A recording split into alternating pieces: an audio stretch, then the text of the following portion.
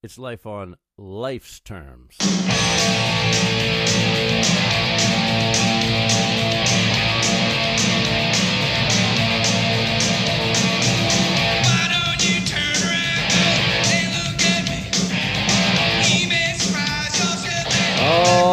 right, we are here at the Life on Life's Terms podcast. I'm Tom Robinson, and like I always say, we're not affiliated with any 12-step programs. However, we endorse them and love them. Yes, and I am Chris Mandeville. I am a heroin addict in recovery.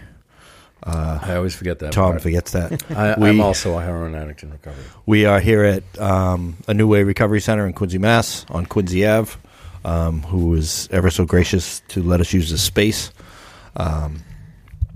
And you can find us at LOLterms.com. And please subscribe. Yes, subscribe. We are on Apple Podcast. Yep. We are on Google Play. We are on YouTube. We just heard a story that someone's listening in Tampa. Shout out to Tampa, Florida. Last week we were shared out in the UK, which is pretty cool. It's very, very cool, yeah. So tonight we have Dave, who it's kind of weird. I was up at the Bill Wilson house in Dorset, Vermont, East Dorset, Vermont, with a bunch of guys from my group, and just started talking to this kid out in the yard, and he was from Weymouth. Yeah, I was living in Weymouth. Yeah, living in Weymouth at the time, and it was just weird.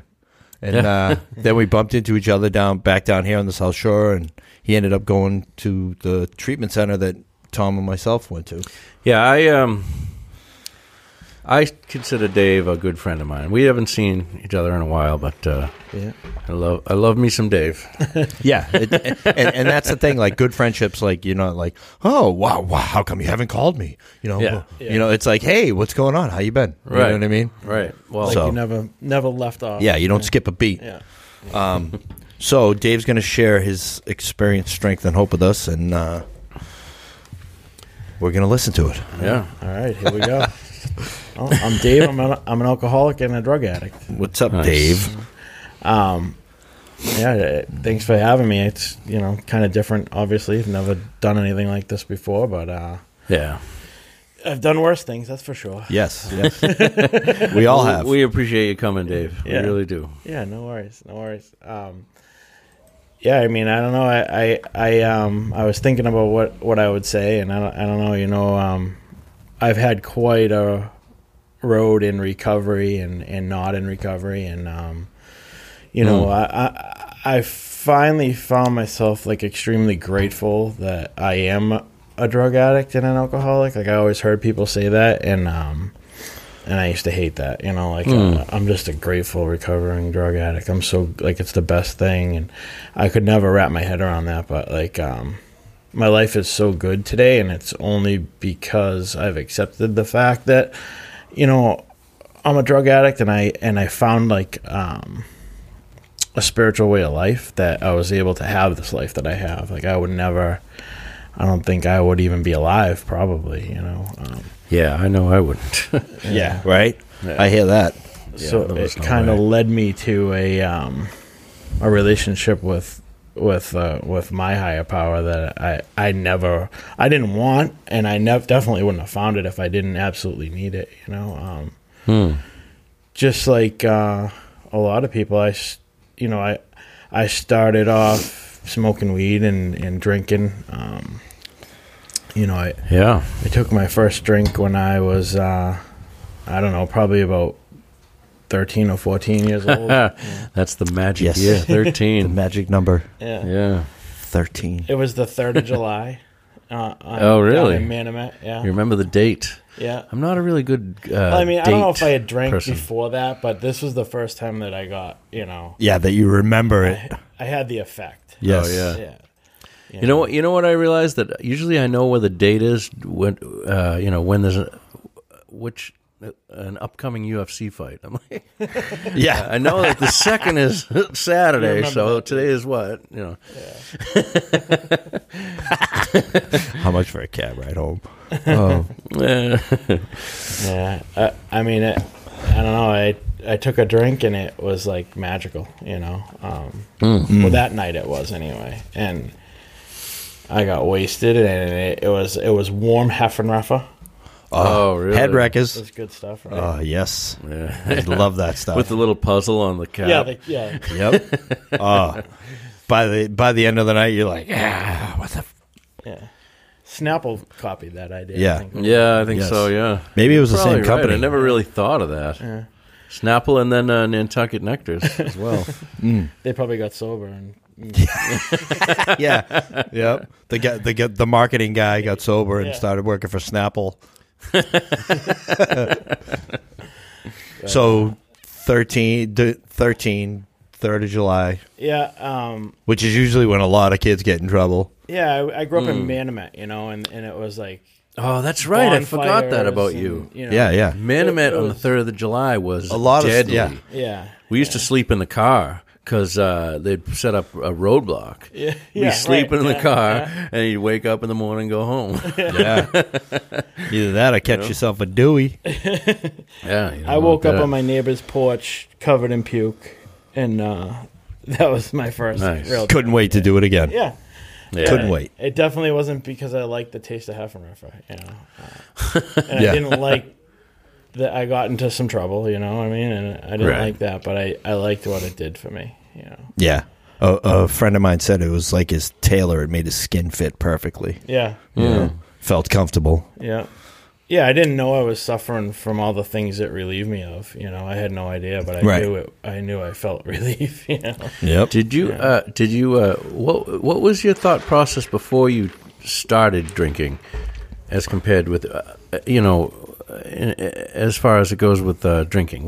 How did you think of it before you started? That's what I It think was about more sometimes. of like a group thing. Like I don't want to say like peer pressure, but it was definitely like. That's what all the kids were doing, and I just wanted to fit in. That was what got me going. I mean, I was depressed, kind of. Is that what you mean? Like, was my state of mind? Or? No, what I mean is like when I remember back when it was someone else's idea. They found it. They broke into somebody's shed. Mm-hmm. We were 13, and but before that, my idea of it was that this is something that I looked up to.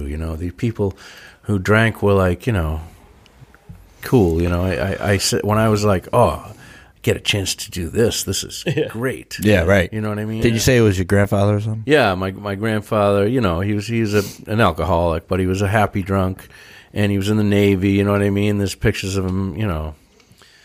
With his friends and stuff, you know what I mean? And I looked up to that. I was like, wow, this is it was like I wanted it. Yeah. It wasn't like it wasn't like Chris says where it fits your skin, it made you comfortable, but it was something I aspired to. Yeah. It was like, yes, I get to do this. Yeah. All excited about it. That's the way I was. Like a rite of passage almost. Yeah. Yeah. Right. Yeah, I definitely looked up to the kids in the neighborhood, I guess, and I was uncomfortable. I was always looking for approval, and I was an only child. That we moved down there from Brockton, and it definitely helped me fit in, and it definitely made me. It took away those insecurities, I guess. I just didn't give a shit at that point. Once I got drunk, and then I wanted to keep doing it. Right.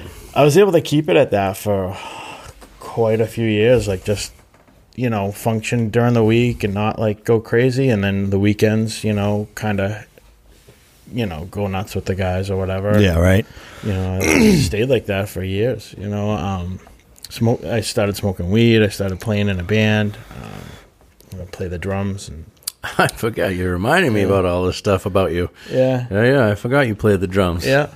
So that it was that scene for quite a while, and I went to college. I went out to Arizona to go to school for electronic engineering, and then the course was just too hard. And when I got away from home, I really started to like drink heavy. I didn't have any real sense of responsibility, and I just... So what you're saying is the course was too hard to do while you were hungover. that definitely was the case. That was definitely the case. And I had no, left to my own devices. I just was like, I drank a lot more out there and did a lot more drugs, and I started experimenting with cocaine and smoked a lot of weed, and I didn't. Needless to say, I didn't become an electronic engineer.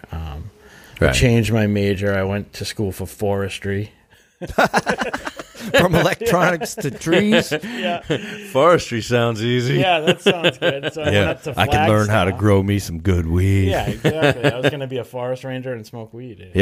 Just hide all the weed in the forest. It seemed like not let plan. anybody near there. It seemed like a solid plan. Yeah, it was. Yeah. Absolutely. But that didn't work out either. I went to Flagstaff, and I went to school there for about 2 semesters. I found a band that's drummer flunked out, and they had a band and gigs and a drum set, and the drummer flunked out and got sent home, so I just jumped right in. Flunked out? Slid right in the seat. Yeah. And then I flunked out. So. What does that mean? Rim shots? You couldn't play the drums well? No. Flunked out of school. Oh, out of school? Yeah, right, exactly. Oh, I'm sorry. No. A little slow. That's all right. Yeah, so that's what I did. We were traveling around playing Led Zeppelin songs, Oh, you were in the wedding band. Not quite that successful. Oh, okay. But that didn't work out, and I came home, and actually, the school called my house wondering where I was because I hadn't been there in quite some time, and my grandfather called me, and he's like, "Where are you?" And I said, "I'm at school." And he said, "No, you're not." He's like, "You haven't been to school in like a month." And I was in San Diego. I was supposed to be in Arizona. So, long story short, I ended up... He tracked you down. He's like, why don't you get home and stop wasting everybody's money? Were you making trips to Tijuana by then? No, not yet. Not yet. No, not quite. No. But I came. My grandfather was the voice of reason. He said, "Get your ass home and go to work. You're not going to go to school." Yeah, That's right? what I did. So. Just pissing money away, and if you're not going to go there, like, right, at least do something. Yeah. He was against me going to school anyway. He wanted me to get a trade. The good thing is I went to trade school, and that was his advice too. He, just in case the college thing doesn't work out, why don't you go to trades, high school, and I did electrical in high school, and and he was a pretty smart guy, so that's what I did. I came home and I went to work for an electrical company, and I still was like a real heavy hitter, I guess. I was definitely alcoholic at times, like I would black out, and looking back on it, it wasn't normal. I thought it was normal. You remember those tests that would take, like, not tests, but like questionnaires or whatever? You'd go to detox and they'd make you fill out something like, "How have you ever blacked out?" It's like, dude, I'm in detox. Yeah. How did I get here? I can't remember. What do you mean, blackout? Blackout. I think that's how I ended up here. All right. Yeah. Yeah, looking back, it's easy to see, but in it, I was blinded, But I managed to get my electrician's license and, have some outside success, I guess. But I was definitely blossoming as an addict and an alcoholic. I ended up buying my parents' house off them and getting in a real serious relationship. And around that time, I got, into the oxys, and then it was just like a ski jump there for sure. It was like, I just, a friend of mine's father was dying of cancer, and he had like unlimited OxyContin, and we just started taking them, and then we found a doctor that would prescribe them to us when we ran out, and we did that for a while. And it's crazy. Like I was so into heroin, like I didn't even know anything about these doctors. You know what I mean? No, me either. Like, I didn't care about doctors. I'm running around, trying to friggin' make $80 so I can buy a bundle, and all I needed was like $3.65, and I could get these prescriptions for endless. That's a good. Well, my idea was, look, if I got to Brockton and I didn't score heroin within 15 minutes, I was like, what the hell is a slow day? Yeah. I don't want to go to. I don't want to go to a doctor's office and wait in a waiting room. Right. Yeah. Puke in a waiting room. It was a hassle, man. I'll shit my pants in a waiting room. Go ahead. Yeah. I didn't find out about heroin. I mean, I didn't try heroin till years later. You know, I was definitely scared of it, and it really wasn't until after I went to Project Turnabout that I tried it, after living with a bunch of heroin addicts that isn't that crazy? Yeah. Like you go to treatment and you realize that, damn, this shit I ain't done yet. Yeah. I got a good education. You know, there was one kid that was in the treatment center with me, is Johnny C. And like this kid was crack and booze, you know? Yeah. And like he did heroin in the house and he overdosed. Really? And he, you know, I've heard him share after that, and he's like, yeah, I tried heroin once. I still don't know what it's like. You know, it's like I remember running upstairs and finding that kid blue. Wow. You know Who was what I mean? that dude, Dave, who died? Was it? I always tell this story.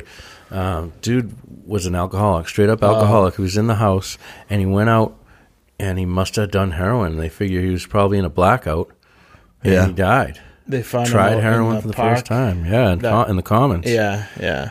I forget his name. Yeah, it's crazy. So many people. Brutal. If I tried to write down all the people that I've met that have passed on, I'd be writing forever. Dude, who's that guy?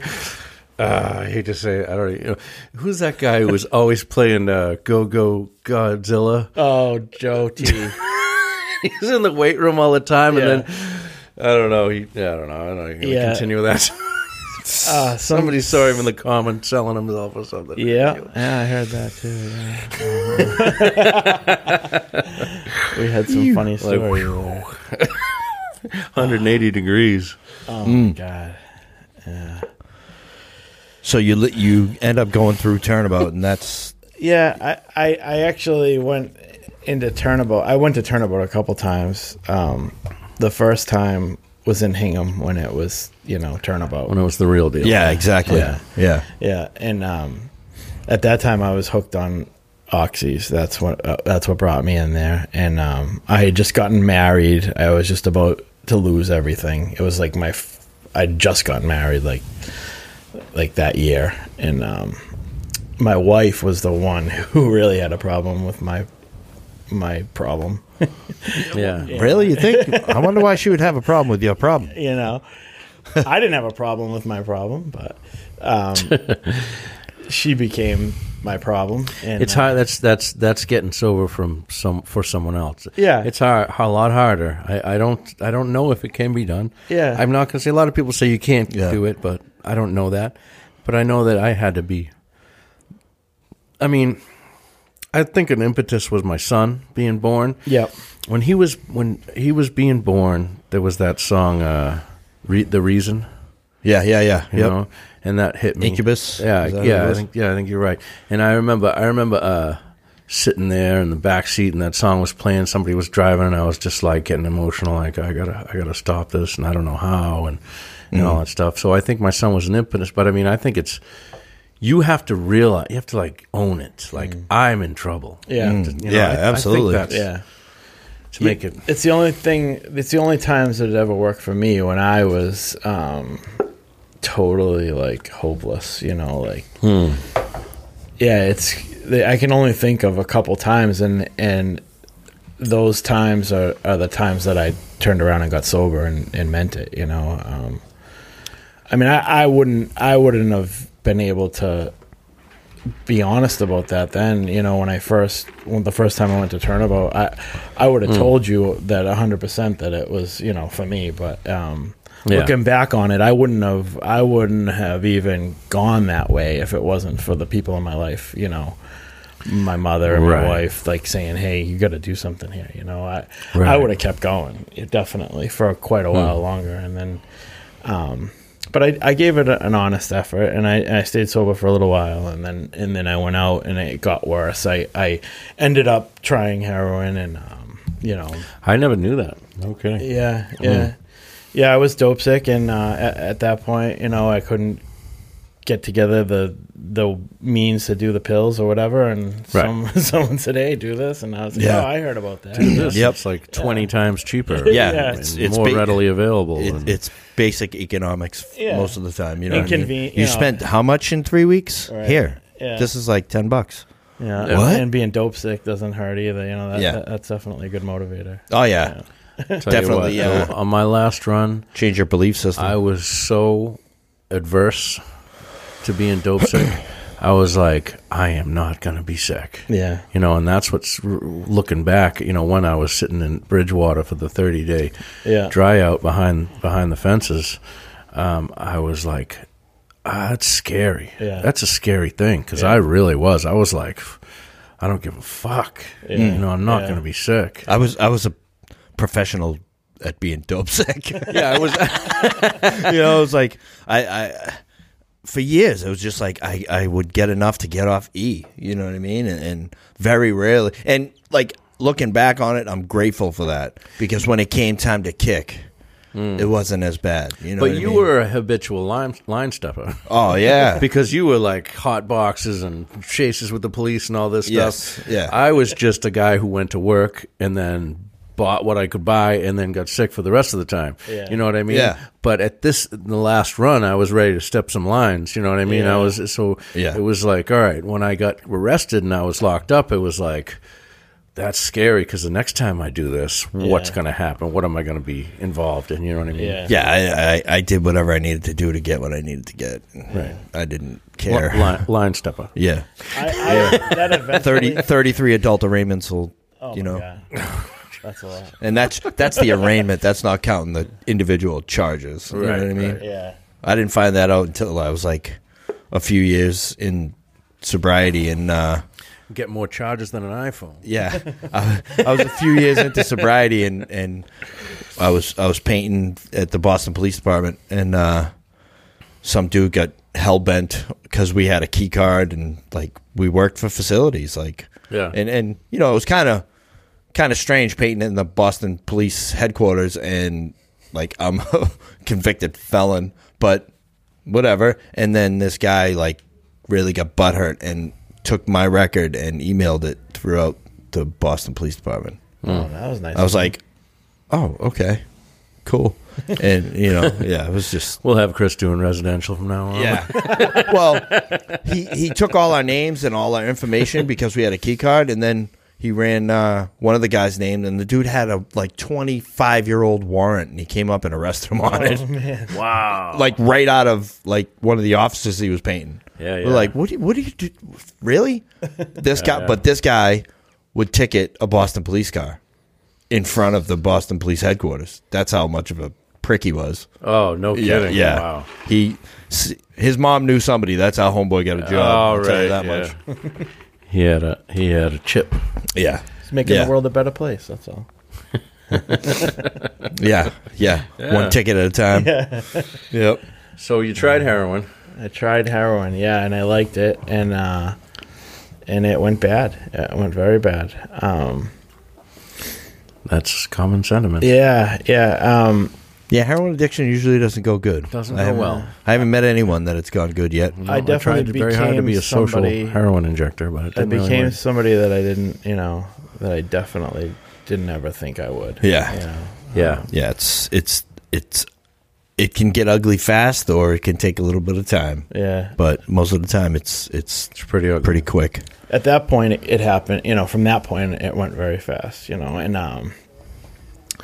I just burnt everything to the ground again, and I was doing things that I just couldn't even believe I was doing. I was stealing from friends and family, and just breaking people's hearts that love me, and I couldn't get in touch with any of that emotionally.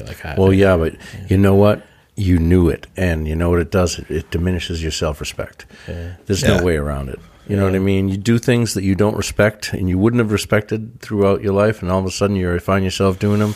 diminishes your self-respect. Yeah. When you don't self-respect, you got to medicate because that's feelings, and you don't want that. Yeah, it was a snowball effect for sure. Yeah. Yeah.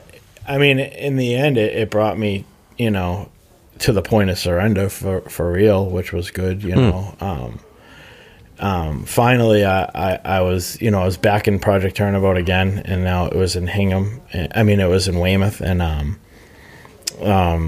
that it was the third time I was back at Turnabout, and this time I finally hit a place of surrender that that we were talking about earlier. That it wasn't for anyone else. It was for real. It was I'm done, and whatever it takes, I'll do it. You became willing. Yeah. Yeah.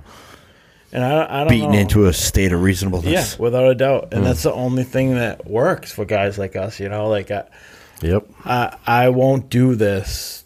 I won't do recovery if I'm not in that position. Right. Right. If I still think there's a sliver of a chance some way that I can pull it off, I'm gonna try. Yeah. Well, I think I don't know.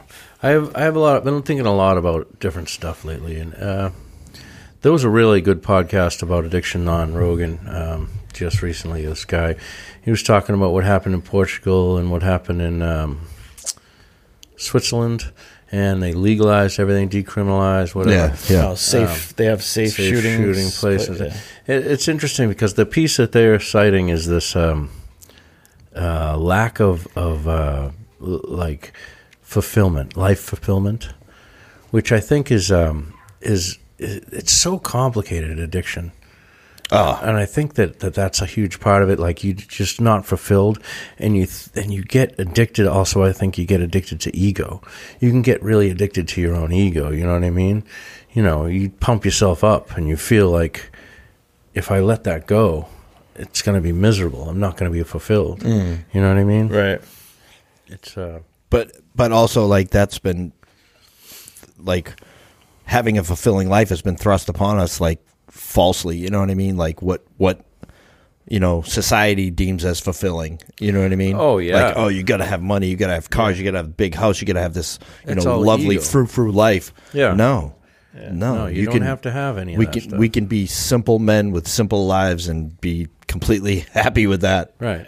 Simple people. It's easier to be happier when we have nothing. I think. Yeah. Yeah. It can be, yeah. Yeah. Like, more money, more problems. You know what I mean? Like, trust and believe. I like stuff. I like shiny things. I like, nice things, but life's a lot more easy when it gets complicated. Yeah, it gets so complicated. And I've seen a lot of people, end up going back out because they get too much too quick. Yeah. Yeah. Like, yeah, right. I could see what you're saying. It wasn't my story, but no. I'm still waiting to get some stuff. But I think I think there's more. That's one of the whole premises of the AA program is to help someone else to help yourself. That's a fulfilling proposition. You know what I mean? Yeah. You're being fulfilled because you have a purpose. Yes. It's one of the. You have a mission. You have something to concentrate on. You're not thinking all about ego and all about self. That principle of altruism. Yes. Yeah. If with the selfishness and self-centeredness of the disease, the counter has to be the opposite, right? So, like, that's a good point. Get out there and help somebody else.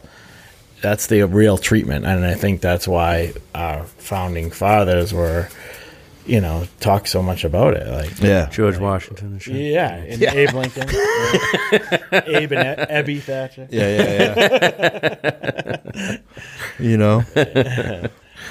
But that I never feel as free as when I'm helping somebody without any. Right, without expecting anything. You know what I mean? Those are some of the best days or moments, I should say, in my life. I love being able to have an attitude of humility and being okay with it. You know what I mean? Whereas before, I needed something in my own mind that I would be stand out. I would be different. My ego would be okay because, they don't know me. I'm this and that, and I'm different. You know what I mean? I've done this, I've done that, whatever. but to be humble and to just realize that we're all human. Yeah. You know what I mean? We're all human. Yep. And we have some good qualities. We have bad qualities in other aspects where we might be really smart at this and really dumb at that. I might be good at, building something, but I'm terrible at spelling. You know what I mean? Yeah. Yeah. And just to realize that you're just one of us. I'm just one of us. Yeah. You know what I mean? Yeah. It's such a freeing thing, and especially if you add love into that, because you can stand there and just look at people and just be like, they're just like me. Right. Yeah. And love them for being human. They're like me. And that's like a lot of the people that I surround myself with, and people that I'm learning from today. Like we're going like beyond the realm of the 12 steps and just like helping other people in life. You know what I mean? And it's right, because I don't know about anyone else, but for me, like just staying in the work and just going to meetings and just like it can lose its oomph and it can get I need more, and you know what I mean. And variety's a spice of life, and it doesn't have to. They don't have to be people in recovery, right. You know, like, but they can be too. Yeah, I want to be able to help anywhere that I can help. Yeah, you know, that's important, and it's funny that happened to me. Like, I think I'm not saying that's why I relapsed after many years of sobriety, but I definitely was in that routine of same meetings, speaking at the same meetings, listening to the same people speak. Yeah. It definitely got routine, and I think what happened was I stopped growing and I stopped seeking. Yeah. And I was comfortable with an experience that I had 5 years ago. Instead of having a new experience. And that experience that like like they talk about that feeling fades. Yeah, it does. You can't draw power from an old experience. Yeah. And that's what it is. And for a guy like me, I need power every day. If we're not continuing to grow along spiritual lines and constantly like seeking more spiritually, it's it's going to get old. Lack of power was our dilemma. Yeah, and if we're not seeking that power, we're not getting that power. Right. And the book tells us too, if we're book guys, to go find it in other places at some point. I mean, it's just a book, and it's once you're introduced to that power, now take it and go out into the world. And right. And that was another layer that was peeled back the last time I got sober. I had a sponsor, thankfully, that was in the same mindset, and I went when I got sober the last time, a year and 4 months ago, whatever. I went through the process again with a big book guy, but we did it. He said, let's just have a new experience, because I had I'd gone through the process before, and I think I had kind of like I guess like had these preconceived notions of what it should be like or whatever. And he was really good at just breaking that mold and saying, let's just have a new experience. And and then I started. He got me into doing, a really serious meditation and all kinds of different things. Right. And I go to the Vedanta Center, and I do very little like traditional AA now. Not to say that that's good or bad or whatever, but for me, that's where I'm finding the power. I stay involved as much as I can with regular traditional 12-step stuff, but I've also gone outside the lines a little. You know what I mean? Like, I one of the meetings I attend, it's like anyone's welcome. You don't have to be in recovery. You know what I mean? Yeah, I've been meaning to get down to that. We have a woman who like lost her son in a motorcycle accident, and like she is comfortable to go there and talk and be with us and share, and you know what I mean? Like, it doesn't matter if I can help you. I'm going to help you. Like, I started going back to church, and it's not a regular church, like stand up, kneel, pray, you know what I mean? And that's helped me a lot.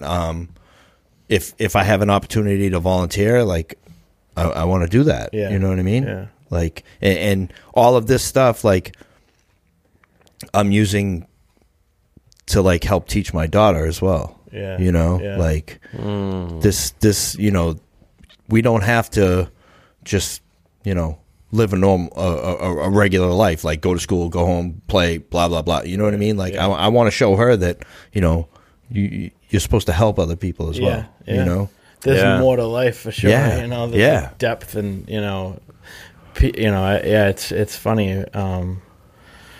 I had a point when I was sober for a while, and I got like all the material things, and I was doing really well with business, and and it was like I just still I felt empty. It was like I feel like I got all the things that I wanted, and I still like all the things I always thought I wanted. Like I got them, and then I'm like, all right, well now what? Like, exactly. All the things that you thought were going to make you feel better. Yeah. Well, if I get this, I'll be okay. If I get that, if I can get a job here, if I can do this, if I can acquire that, I'll be okay. Yeah. No, I still. You're feel already okay. Yeah, right.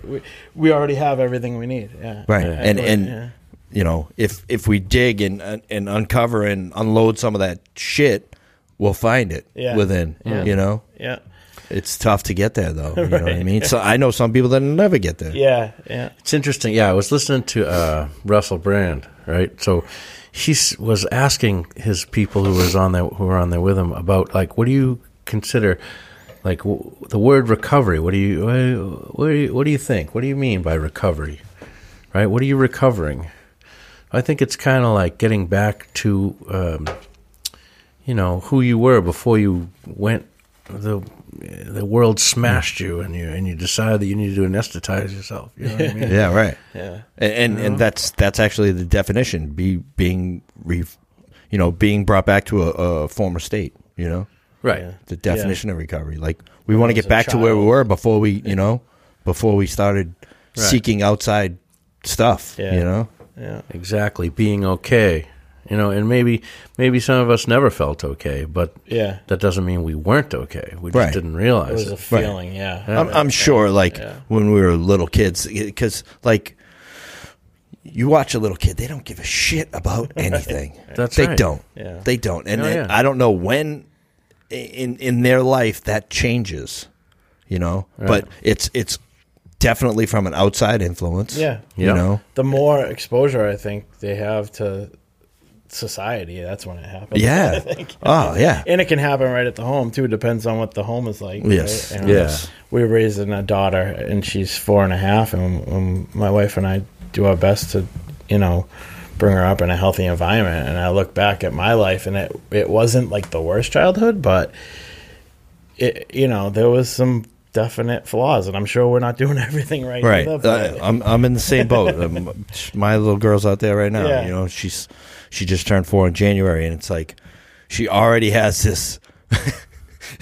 A friend of mine posted a meme, and it was about a kid, and it's like it said, "I'm raising a sasshole." Yeah, like she's just so sassy, and it's like I want to scream and yell, but I'm working on that. I'm not going to say it ain't happened because it has. Sure. You know what I mean? Human. But she's 4, and like she's been through some stuff. As far as her parents and breakups and so like she's 4.5 and she's in therapy already. You know what I mean? Yeah. But I want to get this now, so that it doesn't snowball and she ends up like me. Right. I want to be able to talk about these feelings. It's one of my biggest fears. Yeah. when I was raising my kid, I still am, but he's 14. Wow. So I can't believe he's 14. All right.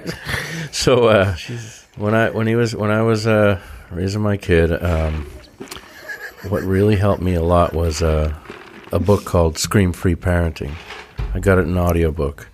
It's fantastic. It's really good. I downloaded one too.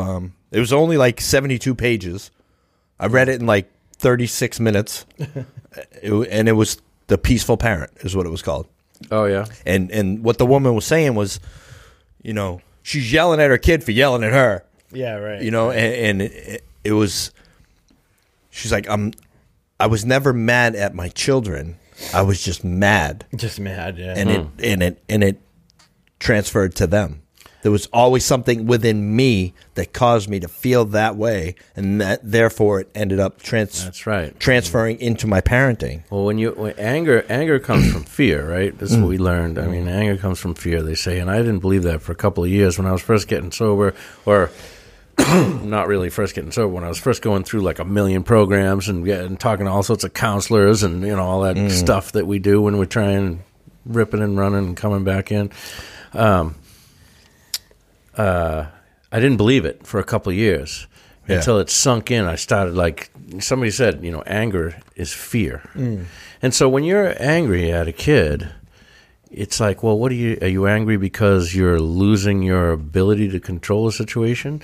You know, why? What are you afraid of? You know, what are you afraid of? Yeah. What is it that you need to control? Yes. You need to control them. Now, are you getting angry at them because you're losing control of them and you're going to be embarrassed? You're going to be a bad parent. You're going to be embarrassed, or you're going to be a bad parent. That's when I was, after I read that Scream-Free Parenting thing, and it told me about, like, you know, letting the natural consequences of actions give consequences to, instead of you initializing false consequences by, like, oh, I don't want to do that because I'm going to make daddy angry. Yeah. You know what I mean? So, let him fall off the chair. Well, yeah. That's the thing. I started talking to him about it. Like, you know, well, the thing is, I'm afraid I'm not going to be able to do this right. I'm doing the best I can, but my job is the dad, and I'm supposed to teach you how not to do this and not to do that. That's all. Yeah. You know what I mean? And when you have a communication like that, then it's like a totally different thing. It's not like this. Right. Yeah. You know what I mean? They respond, yeah. So that helped me a lot. Yeah. Yeah, it's wild. It's wild. Tough, man. Yeah. It is tough. Yeah. So tough. And finding balance and you know, a kid meetings work, you know, it's like, wow, when does it end? Oh, yeah. You know? No, I luckily, his mother was always there, and I was just like, all right, going to a meeting. Yeah. So it worked out with that. That was good. But so now you end up at Turnabout for the third time. Yeah, at that point, yeah, it was like 2010 or something. Now, you're married at this point? I'm married, yeah. I'm married, but it's... He's been married forever. Yeah, I've been married since he was born married. Really? Wow. Yeah. God bless her. Right? Yeah. She's a saint. Yeah, she's a saint. But we... at that point, we were pretty much on the outs. You know, we were still married on paper, but I was living in an apartment before I went to Turnabout, and I wasn't welcome home. I lost my job again. I was facing like felony charges for stealing a lot of money from the company I work from, and but I just was done. I don't know why. It was actually something I think she had said to me was because I had some sobriety and I was happy at times, and I just was hopeless, and she just said, why don't you just do what you were doing when you were happy? And it was just like one of those simple things. Like it wasn't like the magic answer, but it was like, oh, well, I know the first thing is to stop doing drugs and get sober, and you know, then maybe I have a chance of being happy. So sometimes it was just like you need a simple phrase. It was like that moment of clarity or whatever, and I ended up saying, yeah, that's a good idea, you know. Jesus, I haven't brilliant. Thought of that. Yeah, imagine that. And then I went and got high, and and I thought about it for a while, and I finally went to detox, and I went back to Turnabout. And oh yeah, this is the third time. The third time. Third time's a charm. Third time was a charm, and you know, and I just put the flag up and I surrendered, and I got back with my sponsor Ken, and I did some step work, and that's who brought you through the steps. No, I remember. I was thinking it was Ken. I still see him. Can we get Ken on the show? But I would imagine you could. Oh my God. Yeah, I see him. I'm actually going to Portland with him to the Fellowship of the Spirit. Oh yeah, this month. Yeah, but I see Ken on a regular basis still. Yeah. Such a good dude. But I went through the steps the way they were laid out, and I got sober, and life took off, man. You know, and you know, I was able to get back home, mend the relationship, and again. And we were trying to have a baby for years. She wanted to have a baby really bad. I'd given up on it because she was having fertility issues, and I had just resigned to the fact that it wasn't going to happen, and we were doing all the in vitro and all that stuff, and I just let go, and I was like, it's not meant to be, you know. And I said, maybe we'll adopt or whatever. I just totally let it go. And but she didn't. She was hell bent on it, and we had one last ditch effort. She was about to let it go, and we tried this Doogie Howser doctor from Doogie Howser. He was like, A young kid? Yeah, he was like 12 years old. Yeah, right. Like, oh, we've been. Hey, you want to have a baby? I'll show you. Yeah, he's like, we've been having luck with this drug. It was just a blood thinning medicine. It wasn't any drug really. It was just, I mean, it was a drug, but it wasn't anything as crazy as the hormones and stuff she was doing. They thought it may be just something as simple as like a blood clotting disorder thing, and they gave her this blood thinner. I actually was injecting her every day with blood thinners, and that's a whole nother funny story. But she got pregnant. You know, Imagine that. Yeah, I know. I remember when you told I can me. only imagine how much was spent on in vitro. It was crazy. And then you just try this blood thinner. yeah, just try this. Yeah. You want to punch Doogie Howser right in his face. Thanks, but. Hey, You know? no, I remember That's I got awesome. emotional over the phone when you told me that. It was Yeah. like, I couldn't believe it. Yeah. It's so cool. It Yeah. worked, and we had a baby, and and that it was right around that time that I ended up relapsing again. Son of a... Yeah. Did you go out and celebrate? No, it wasn't like that at all. It was a culmination of things. Like I said, I've been sober for quite a few years, and I was getting stale in my recovery. Yeah. I was doing I was going back to Turnabout and doing the big book on Thursday nights, every Thursday night, and I was sponsoring a bunch of guys from there. And I remember the night. It was a summer night, and I wanted to go fishing. You know what I mean? And I'm like, I'm here at Turnabout. I'm working with these guys. Everyone's relapsing. Nobody gives a shit. The house is going to shit. You know, I'm like, these guys don't get it. And I'm like, you know what? I need a little more time. I'm gonna stop doing this commitment. You know, and that was it. It was like 6 months earlier before I realized. Took like 6 months after that. And it was like a steady progression. It was like I parked my car in recovery and just. But you know where it started. Yeah, that's where it started. Looking back, Yeah. without a doubt. And then I got really sick.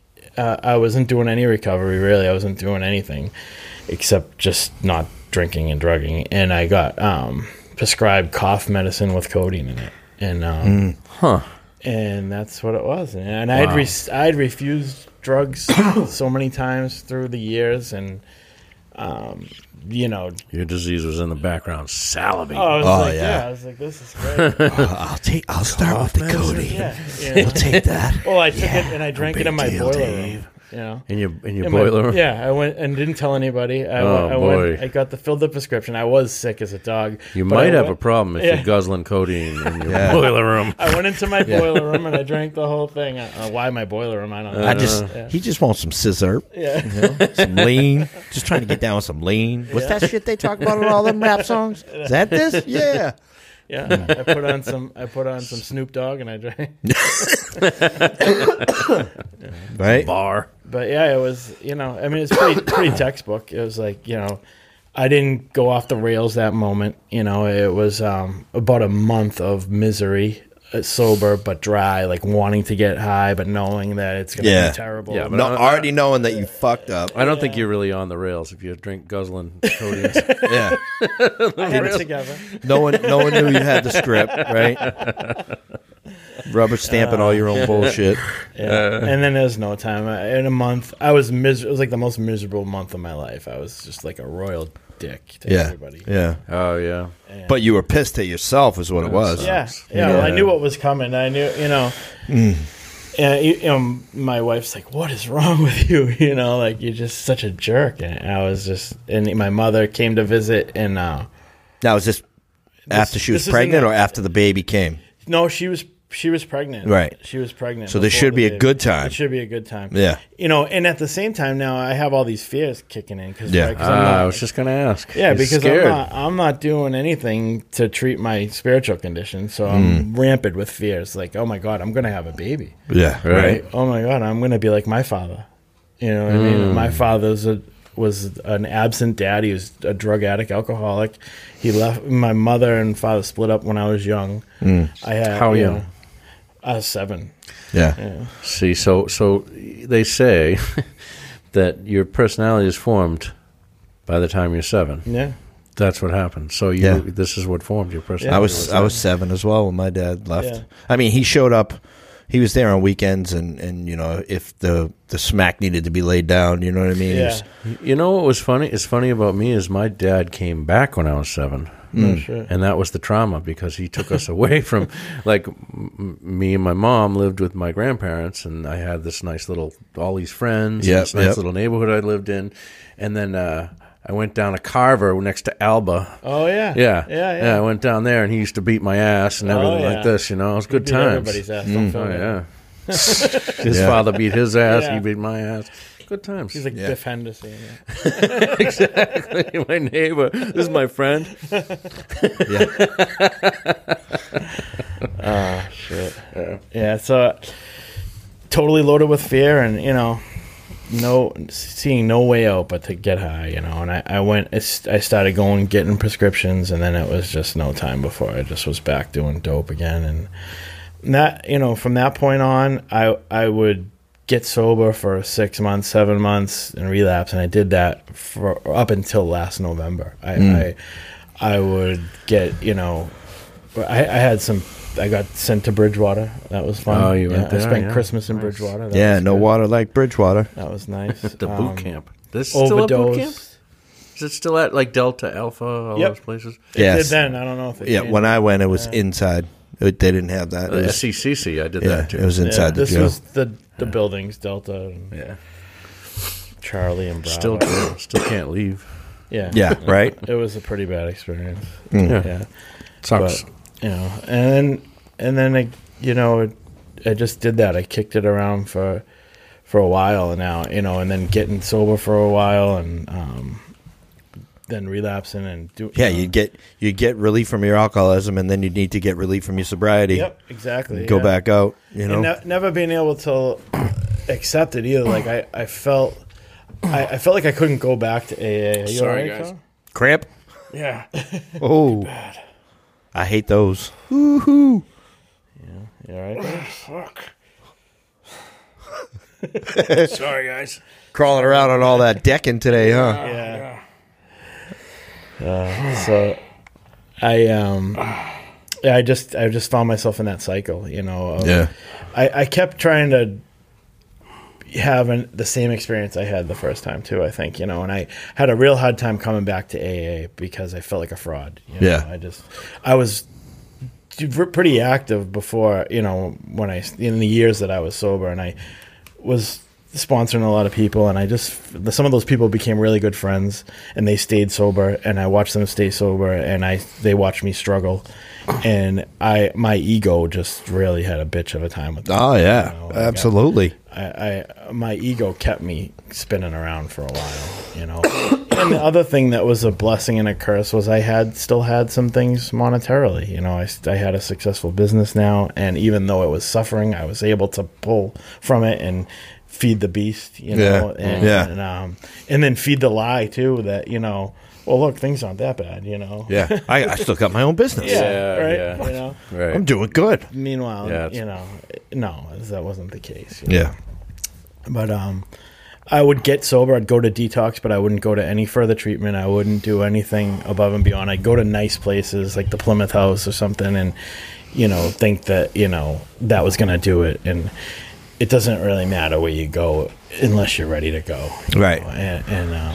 And that's what I found out. And I finally went back. I went to Gosnold. Still got brownies at night, like a 9 o'clock snack? I don't know. I slept through most of it. At this time, fentanyl had arrived, so I was really dumb. Oh, yeah. Oh, boy. Wow. It wasn't. I slept through the whole thing. But I went to treatment after. I went to one of the Brady's houses. It wasn't treatment, but I went to a sober house, which for me was a step out of my comfort zone. And, you know, that was something that I wasn't willing to do over those years. I wasn't willing to surrender. And, you know, every time my wife would say, go back into sober living or whatever, we'll be all right for now or whatever it is, but you're not going to get it if you just go to detox and come home. And for me, that's been the case. And I went, you know, I finally surrendered. I went to Brady's house and I got involved. I had gotten a sponsor from the Plymouth House. He had moved down here, and you know, and that's what I did in it. And I had a new experience with this sponsor, and you know, and we found this therapist. My wife was going to this therapist that does EMDR. I don't know, you know what that is? Yep. I've done it. Yeah, have you? It's pretty wild, isn't it? It freed me up, I'll tell you. Yes, and it's crazy because eye movement reprogramming and desensitization. Something like that. So all these electrodes. Yes, I did my first fifth step, and I meet this counselor. He had never really worked with anyone in recovery. And he says, I gave him a copy of our literature, and he was like, wow, that's pretty amazing. And this whole fourth and fifth step thing, he's like, so if you think of something on there, do you still have a feeling attached to it? And I'm like, well, yeah. He goes, well, then you haven't processed it. So we started going through that stuff, and it was, it took time, and you got these things that vibrate randomly, and like you got to look left and right. It's like going on your computer, hitting the Windows button, thing pops up, and it's like restart for your brain. Really, and it really works. The way she explained it to me, because I call it hocus pocus. Yeah, that's the best I could come up with. But she said it's taken things like, say you had a traumatic event in your life. It's very good for trauma. They rearrange where it resides in your brain, so it's no longer in the center that's attached to emotion. It's now into the center of just a memory. Like it becomes. And they just do an this experience. by just vibrating hand things and moving your hocus eyes. Pocus. Yes. Wow. It's like defragging your computer, you know what I mean? It's like, all right, this doesn't work in this folder. We got to move it over here. Yeah. See, I think our brains are more like our radio. Our consciousness is tuned in by them, and when our brains are messed up, we can't quite get the signal right. Whatever it was like a 1-2 punch, because I was doing a fourth step at the same time, and I would go into her, and my sponsor wasn't too happy about this because he was real like. He wanted me to have the experience of the fourth step and the turnarounds and sit with that, Yeah. Meanwhile, she's taking away all the sting from it. You know what I mean? But I'll tell you what, it worked. And it was like so awesome, and it freed me up. Like I had some things in my life that weren't terrible, but they were terrible to me. Yeah. And things that I couldn't get over, and we went through my whole life, her and I, in a matter of like 6 months. Yeah. Therapist. In the therapy. Wow. And in the same time doing a thorough fourth step. Yeah.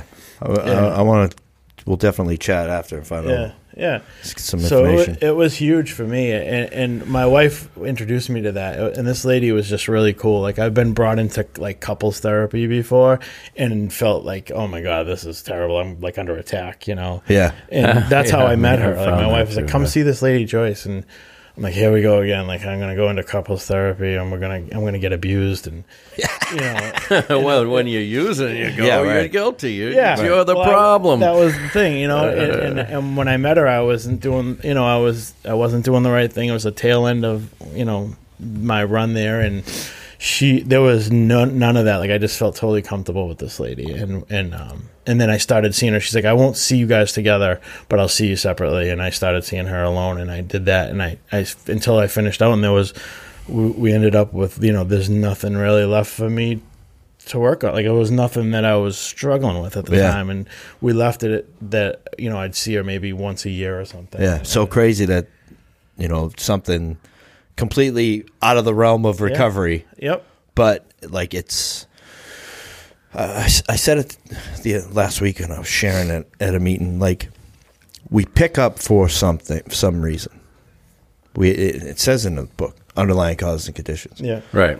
And then we just keep going. Right. And if we don't, like, yes, 12-step fellowship will help you put down the drink and the drug and keep it down. But there's possibly get you in touch with a higher power. Right. But there's other things. Like you got money problems, go see a finance guy. Yeah. You got marriage problems, you go see a marriage counselor. You got trauma problems. Yeah, you got physical problems, you go see a doctor. Right. Like you got to find someone.